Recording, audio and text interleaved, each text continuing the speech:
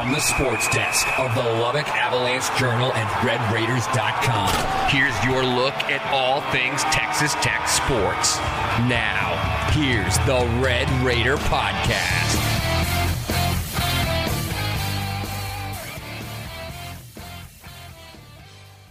Once again, took us 4 minutes. Apologies, folks, but Don and I are here on Twitter Spaces again.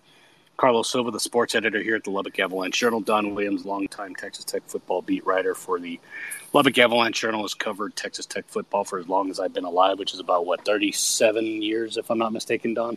I think this is like year 36 for me since I started. 36 years, and certainly a lot of things to talk about. We'll start with spring, and then if some other people have some questions, we can certainly do our best to go through the Twitter replies and things like that. We'll try and answer those questions, or if people want to provide their thoughts and comments as to how they feel Texas Tech football will kind of do this year. We'll make this hopefully about a 30-minute conversation between you and I, and hopefully we'll do this every Wednesday once the football season starts, but kind of wanted to get this one out of the way just so we can kind of figure out some technological issues, but I think we did. So overall, Don, like I said, been covering Texas Tech for about 35-plus years. Certainly a lot of fanfare going into this one. I know the previous coach, Matt Wells, it seemed like people were just happy just to get a new coach in, but for whatever reason, I know we reported Dana Holgerson, and everyone wanted him, and then all of a sudden it just seemed like he didn't get a fair shake, COVID. And then just to kind of fast forward to here, Matt Wells had a winning record.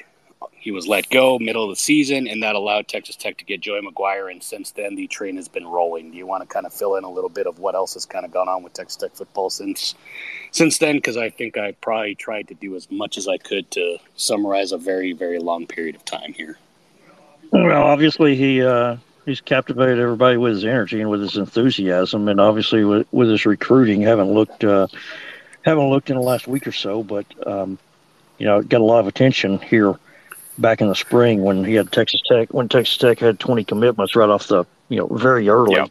And that was twice as many as anybody else in the nation had. And at one point, he got them to a number one on one of the recruiting service rankings and number two on another recruiting service ranking. And I think they'll kind of come back to the pack a little bit on that when other teams' classes start to flesh out and fill up a little bit more. But the enthusiasm and the unity that he brought to the program, I think, is something that's really encouraged a lot of folks and has people where they can't wait until September the 3rd gets here to kick it off against Murray State. And tomorrow's officially the reporting day, and Friday first practice, which is it's kind of interesting this year because they're going to go back to having a lot of morning practices, which is fun thing for us sports writers, right?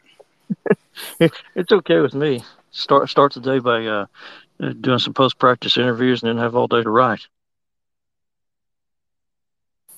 Absolutely. So I guess with that in mind, Don, you did a really good job before you kind of went on vacation, do some positional breakdowns. Certainly we'll go through at least a couple of them. If people have any questions, we can certainly try and add them on, and they can ask their own type of questions here. Again, this is kind of the first Twitter space we've done, so we're still kind of learning the technology plus what we can do here or try and answer questions. This is essentially going to be a live podcast as we would do. So this does record on Twitter, so I will be putting this on our podcast, which will go to Apple Podcasts and kind of all your favorite podcast listening places, whether that's Slack or anything else. So if you do miss this, we will have this recorded and we will put it on the podcast, and you can re-listen to this, including all the 4 minutes of me and Don trying to figure out how to use technology. But now that we are here, we're going to talk about things that we do know, and that's Texas Tech football, Don. And I think I would be remiss to not start with quarterback, where Joey McGuire was very, very insistent about saying that he wanted to try and figure out his quarterback at the end of spring, but that did not happen. And I guess if you want to fill in the blanks as to why that did not happen. Well, it's kind of interesting. He says it's still a race, and I think it is. Although the people that I've talked to and people who saw practice in the spring, I haven't heard anybody who told me anything different than Tyler Shuck is the guy. In fact, I talked to a former college football coach former college football coach who had seen them all, and so he thought Tyler Shuck was, in his words, quote, the best by far. And so I'll still be surprised I'll be shocked if it's not Shuck. on opening night. And I think as long as he stays healthy, I think he'll be the guy. Now, Joey did say, this summer that if you have Donovan Smith who's 6'5", 245 and can run, he said it doesn't make sense not to have packages where you have him in there. And so he's committed that Donovan Smith, out of all those guys, is definitely going to play. Um, and I think this thing is going to wrap up fairly early in camp, because he said that he wants to name the starter 2 weeks before game week, which means we're talking about roughly August 15th or so, there in that range. We're basically talking about nearly 3 weeks before the first game. Um, so I think that's kind of where it stands. But it's a real. I think it's a great situation for Tech, because you have three guys who are all really capable. I mean, Shuck, who's shown it at Oregon and then here last year, and then Donovan Smith, who showed it in the Iowa State game and the Mississippi State game, and then Baron Morton. You hear good things about him coming out of practice as well. And Shuck has gotten knocked, for some judgment things, and a lot of people have harped on what he did in the spring game with a pick six and whatnot. But I think one of the things you got to understand is, the coaches also have 14 other practices that they look at, and those are evaluated just as carefully. And those 14, what they do in those 14, which people don't see, is just as important as what they do in the spring game. So certainly we saw Donovan Smith last year and the way that he played down the stretch, and including getting a win for the Liberty Bowl. We know why he's good. Tyler Shuck obviously had the credentials, could be a top pick, assuming he plays well, or at least that was the storyline going into last year before he did injure himself. And then, of course, Baron Morton is kind of the heir apparent at some point from Eastland. From your perspective, as you just kind of alluded to, Don, obviously Tyler Shuck is likely the number one starter. Do you kind of feel like this might be one of the top tier, I don't know if top tier, maybe one of the top quarterback rooms that Texas Tech has had in a while? And the only reason I ask is because you've obviously kind of covered this team for a while, and maybe there are some other ones that it kind of mimics in terms of what you have. Or I guess if you could just kind of maybe take me through what the quarterback room is here compared to maybe years past and what Joey McGuire has to work with. It's a good question. I haven't really gone back and looked, what the quarterback situation was in 2015 or 2003, or although now that I mention it, I mean, there were years where you had B.J. Simmons waiting to play when Cliff Kingsbury was a starter. That was a pretty good quarterback room, right? Off the top of my head, I mean, I'm not sure exactly how it rates as far as quarterback rooms Tech has had over the last 35 years, though. But I would say this: I mean, it's a really good one. And out of those three guys, your quarterback situation should be the least of your concerns, one of the least of your concerns, and whoever is out there, really all 12 Saturdays this season, is going to be a guy who will give you a chance to win, solid chance to win. On that note, it looks like we've got someone requesting to speak. It looks like Sam Mueller. I apologize if I said your name incorrectly. I'm going to add you as a speaker. Please feel free to ask your question, Sam.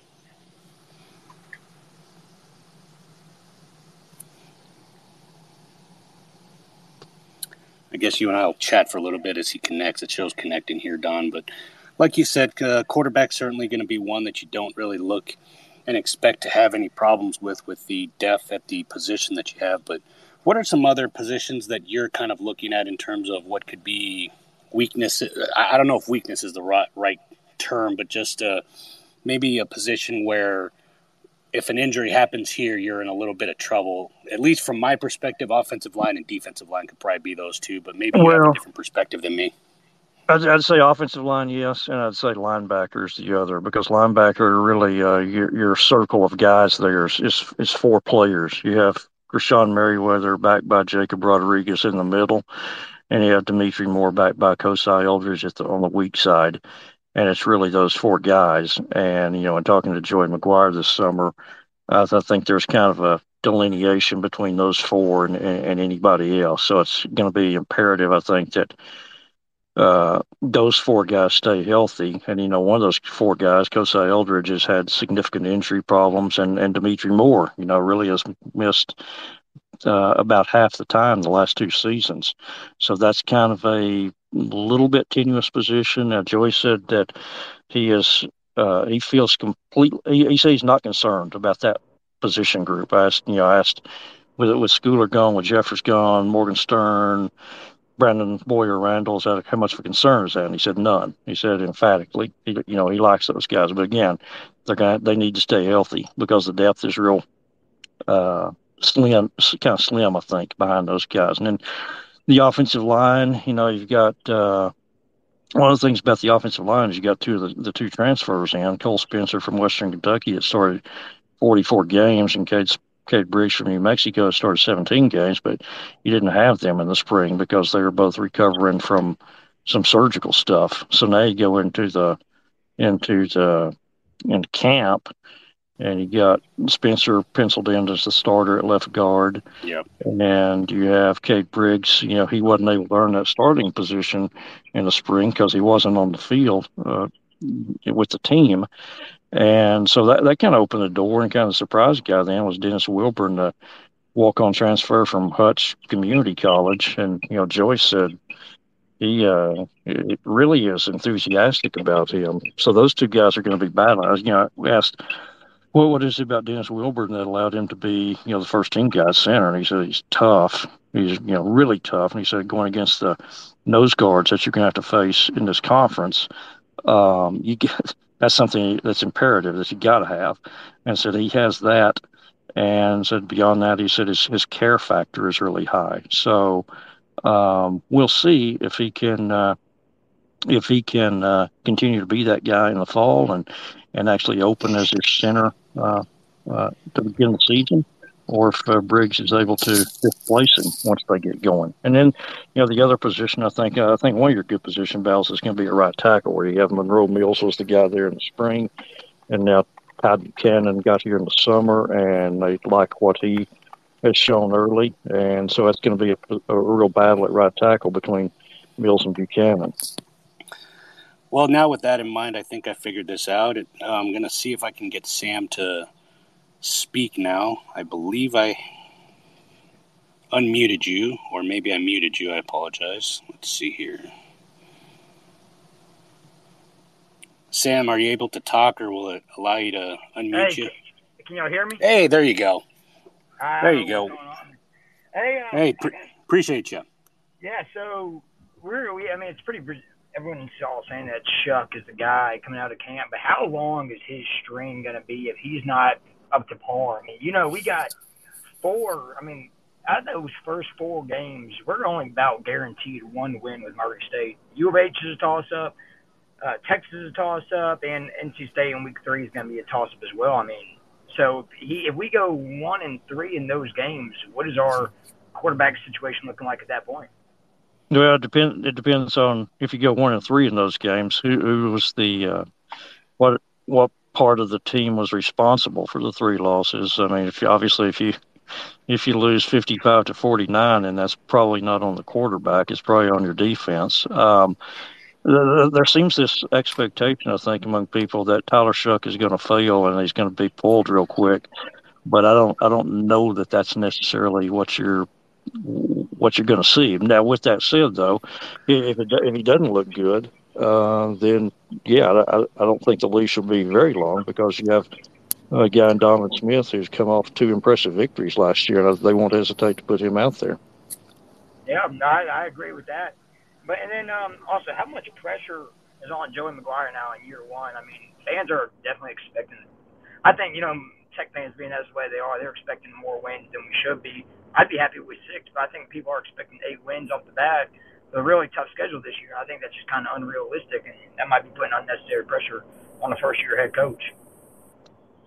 I don't think there's going to be a whole lot of pressure, just because in year 1, I don't think there will be a whole lot of pressure just because of all the goodwill that he's built up. I think people are really rooting for him, people are really behind him, and people are really excited about how he's connected with the fans. So I think they're going to cut him a bunch of slack. But And here's the other thing. Even though they won 7 last year, I think their expectations, my sense from people I've talked to is most people feel like this is kind of about a 6-win team. Honestly, I haven't heard anybody tell me that they think this should be an 8-win team. So I feel like as long as you're being competitive every Saturday, uh, which for the most part you should be, I think people are willing to. I don't want to say give him a pass for the first year, but I think people are going to, kind of give him the benefit of the doubt the first year. Well, just on that note, Don, I got a longtime buddy of mine, Sam Conyer from The Athletic. I'd like to get his perspective on that. I know you spoke to Joey earlier this summer, Sam. I guess in terms of what maybe from a national perspective people are expecting from Joey McGuire, certainly home run higher I think would be a fair assessment as to how the national media treated it and just the way that he's kind of been able to get the word out on Texas Tech. I guess what are your early assessments as someone that has spoken to Joey and just kind of understanding what he's going to be able to do in his first year here at Texas Tech? Yeah, I think the expectations from the fan base are high because I think as Don noted, just the recruiting, the energy that he's brought and the recruiting success that he's had brings that kind of energy, and I think it's natural for fans for that to want to carry over to instant results. But you look at the schedule; the schedule's tough. When you got, obviously Houston, coming off 12-2 season, NC State is, I know in some of the way too early rankings, they're in the top 10 in some of those. So that's 2 tough ones already. And you open with Texas, which of course dropped 70 on them last year. So it's that first month of the season is going to tell us a lot. But I think fans are going to probably have to be patient to a degree because they could improve as a team and not have it show up in the win-loss record, in my opinion, because of the schedule. I don't know how y'all feel about that, but I feel like it's possible they could be better. They could end up being a 6-6 team, but still look better than they did at times last year. Oh, no, I agree. And I think just to kind of go to Don's point, just with all the transfers, I think where you see they got transfers and put them and insert them into voids, if you will, where they lost guys like an Eric Ezukanma, or you were trying to get a veteran guy at the wide receiver spot. Now you're really, really young, minus a Miles Price and some of the other, up-and-coming guys like a J.J. Sparkman or Loic Fungi. I think you have the talent. It's just, can you grow up really quick? And not only that, but then, hey, you got a game against NC State on the road. So I think that there's a palpable sense of, we can do something really special here for Texas Tech, at least inside the locker room. In terms of the fans, I think the fans are going to fan, as Sam kind of alluded to, Sam Mueller, alluded to earlier. But I think just the fact that there's an excitement factor, I think just helps a little bit in terms of the fan base, because I think, and you can correct me if I'm wrong, Don, but this has been something that hasn't been here for, 4 or 5 years, maybe the first year Cliff was here, in terms of just the fanfare that Joey McGuire's brought. Yeah, because people weren't fired up, obviously, about Matt Wells from the beginning, and they weren't fired up about Cliff for the last, out of those 6 years, how many, 3 or 4? So, yeah, definitely a change from, I would say, the last 6 or 7 years anyway. Don, I have a quick question for you. I'm curious for your perspective, because you obviously covered this program for a long, long time. The support that they're getting, that this football program is getting from a financial standpoint, administration, donors. We see obviously the announcement they had with the facilities renovations that are coming up, and the money that Dusty Womble and Cody Campbell poured into the program, the NIL deals, all that stuff. Is that unprecedented? Is that level of administrative support unprecedented for Tech football historically? And if so, what has triggered this latest flush of money into the program? I wouldn't say it's unprecedented, because, you're talking about a athletic department that's fundraised, close to $500 million over the last 10 years. Because, they started the campaign for Fearless Champions, I want to say, in 2014, and that was to fund 25 sports projects, pretty much facilities projects for the most part. You privately funded $48 million for the Sports Performance Center, $32 million for the Womble Basketball Center, $9.5 million for the Ed Whitaker Center, which is the athletic administration, $5.5 million for the Cash Family Nutrition Center. And there's others I'm forgetting, leaving out. That's just off the top of my head. There's a big misconception that Tech, even among its fans, there's a big misconception that this is just two wealthy guys, and Cody Campbell and John Sellers, his business partner, that they're all the reason for this, and Dusty Womble. There's three guys who get a lot of the credit publicly, but there's a real big base of support um, among other donors. I mean, they said that there's close to 1,000 people who have contributed to this Matador Club initiative. They announced that a couple of weeks ago, where all 100 football players are getting $25,000 contracts. There's close to 1,000 people that contributed to that. I mean, it's more than, and I don't want to disparage, obviously, Cody Campbell and Dusty Womble, who have made those big donors, but I think there's some who have made those big donations, but I think there's several other gentlemen who have made 7-figure, 8-figure donations that just haven't been announced publicly. Their names haven't been announced publicly. So there's a big base of support. And I said this all the way back to before when name, image, and likeness was just being talked about, but had not even been put into place yet. I've said all along, I've written this, that Tech is in a great position because of all the wealthy donors they have. Yeah, that's good to know. Yeah, because obviously, like you said, those two have gotten a lot of attention, and obviously the latest push for football has garnered a lot of publicity. But that's why I was curious, because I haven't followed it as closely historically to know just the ins and outs of the donor base and how well they support. Obviously, the Tech football's got a pretty rich history, but that's good to know just from my perspective. I would say this, though. I think obviously with conference realignment and NIL and the fact that this has been a bad decade of football around here. I think that really motivated people to either step up financially and facilities wise, or risk being left behind in some form or fashion. Yeah, and when you look at what they've done, Don, with the Southeast End Zone project and obviously the Womble football training facility as well, there's a lot more going on for Texas Tech. I believe, if I'm not mistaken, after the Oklahoma game, that's when they're going to start construction on the Southeast End Zone project. I don't know if you want to go into some details as to what that could be, but I mean, just the fact that you're going to have, I believe it's 4 levels. The first one being like a recruiting kind of coming out. The best way I can describe it, maybe you can describe it better, but is the way the Dallas Cowboys come out. The players will come out, and you have the fans on each side of the players. To where it's like, go ahead. Well, it kind of reminds me they're going to come out in the middle of the south end zone, which kind of reminds me of how I guess Arkansas players come out of their tunnel. It's kind of they come out of the middle of the end zone, and in Texas they said they're going to have like fans on each side of them. And so, 4 levels. So you're going to have, additional suites and coaches' offices. Yep. Coaches' offices. Joey McGuire's coach's office is going to be, tentatively looks like right now, going to be in the southeast corner.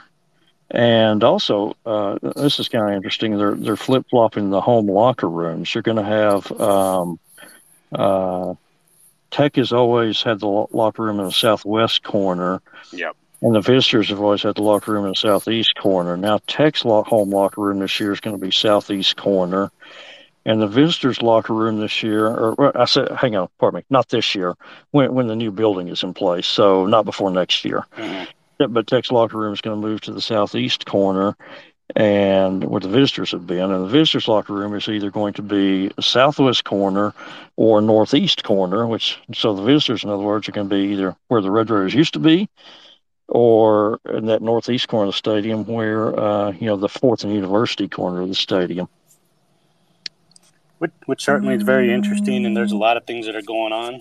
I guess it seems like you're getting a little bit of messages here because you're a busy man, Don. But I guess just to kind of almost wrap this up, we've we're at about 6:28. Like I said, I wanted to make this about a 30-minute conversation between you and I, and anyone else that joined. Appreciate Sam Khan joining, kind of providing his perspective from a national eye, and then Sam Mueller providing his questions. Like I said, this is a new or a live conversation with some fans to where we can get our voices out, let you know that we are people. You can ask your questions to us. Maybe it turns a nice little Q&A at some point, but right now we were just looking to kind of talk a little bit about Texas Tech football. And like you said, first day of reporting is tomorrow, Don. Media day is tomorrow, and then first day of practice is Friday. Not a loaded question, it probably is. What are you looking forward to Friday, or what are you expecting Friday, or what are you kind of expecting for Texas Tech going into the fall? You're talking to me and Sis Sam, correct? I am talking to you, Mr. Williams. Let's see. Well, I guess some of the stuff I'll be interested to see early. There's I'll be kind of interested in how some of the strengths play out. We talked about some of the question marks, but the secondary is probably your most experienced part of the team. You got Adrian Fry is the first team guy at the field corner, and Rashad Williams, first team guy at boundary corner. And, they signed Keon Blankenbaker this summer, a transfer from Wyoming, and he's come in and he's already the second team guy, projected a second team guy behind Marquise Waters at that star spot and behind Reggie Pearson at the boundary safety. It's going to be interesting to see how Reggie he's playing a little different safety position than he played last year that they feel like will allow him to play, suit his skill set a little bit better. So I'll be interested to see how he fits in. They made a little bit of a switch after spring. I talked about this when we were talking about linebackers earlier. Kosai Eldridge, they moved behind Demetri Moore at the will spot. And, Kosai was the backup star to Marquise Waters during the spring. And they weren't exactly sure weren't exactly sure they'd like to look there. So they moved Kosai back up to the linebacker, and Keon Blankenbaker's come in here, and they're going to put a lot of expectation on him, which he should be able to handle because you're talking about a guy who's started 27 games at Wyoming. Some of the other things I look for, look at who impresses you as a newcomer. I mean, Joey McGuire and those guys have been super fired up about Joseph Adedire. Yep. True freshman signee from Mansfield Summit. He's 280 pounds. I think when they signed him, he was listed like 250. They say he's 280. That defensive line room's, looks like they got kind of a 5-man pool of guys, a defensive tackle with Hutchings and Bradford as the first team guys, and Philip Bleedy is the first guy in. They're kind of the top three, and then Vidal Scott, the newcomer from Arkansas State, is in that pool, and Miles Cole, the newcomer from Louisiana Monroe. They're double training him at both the field side defensive end and the defensive tackle. And then I'll be interested to see the inside receivers. You got everybody knows Miles Price, but you also have in that group, Joey said, kind of the 5 guys in that pool of inside receivers is Price, Xavier White, Nehemiah Martinez, Drew Hocutt, and Tyler King. And a guy that didn't get talked about a whole lot in the spring was Drew Hocutt, but he says he's one of the 5 kind of guys in the main pool of inside receivers, and also could get a look as a punt returner as well. Well, that's Don Williams. You can obviously follow him at AJ_Don Williams. Follow all the Texas Tech football coverage that we will have on LubbockOnline.com. And then, of course, you can obviously check it all out in the newspaper each and every day, including the e-edition on Saturdays. Appreciate everyone taking a listen, starting a Twitter space. Appreciate the patience as Don and I kind of figured out technology, but I think this turned out to be pretty good. Like I said, we're going to try and do these things every Wednesday. Once the football season starts, we may do one next Wednesday just to kind of recap what we've seen at least the first couple days at Texas Tech football practice, and maybe even just have a theme of what we're going to talk about. Obviously, today was just a little bit of Texas Tech football. I talked a little bit about the quarterback, some NIL, and some other things, but we do appreciate y'all listening. Once again, I'm Carlos Silva, the sports editor for the Lubbock Avalanche Journal. For Don Williams, Sam Khan, and Sam Mueller, who asked a couple questions, we appreciate y'all listening, and we'll talk to you soon.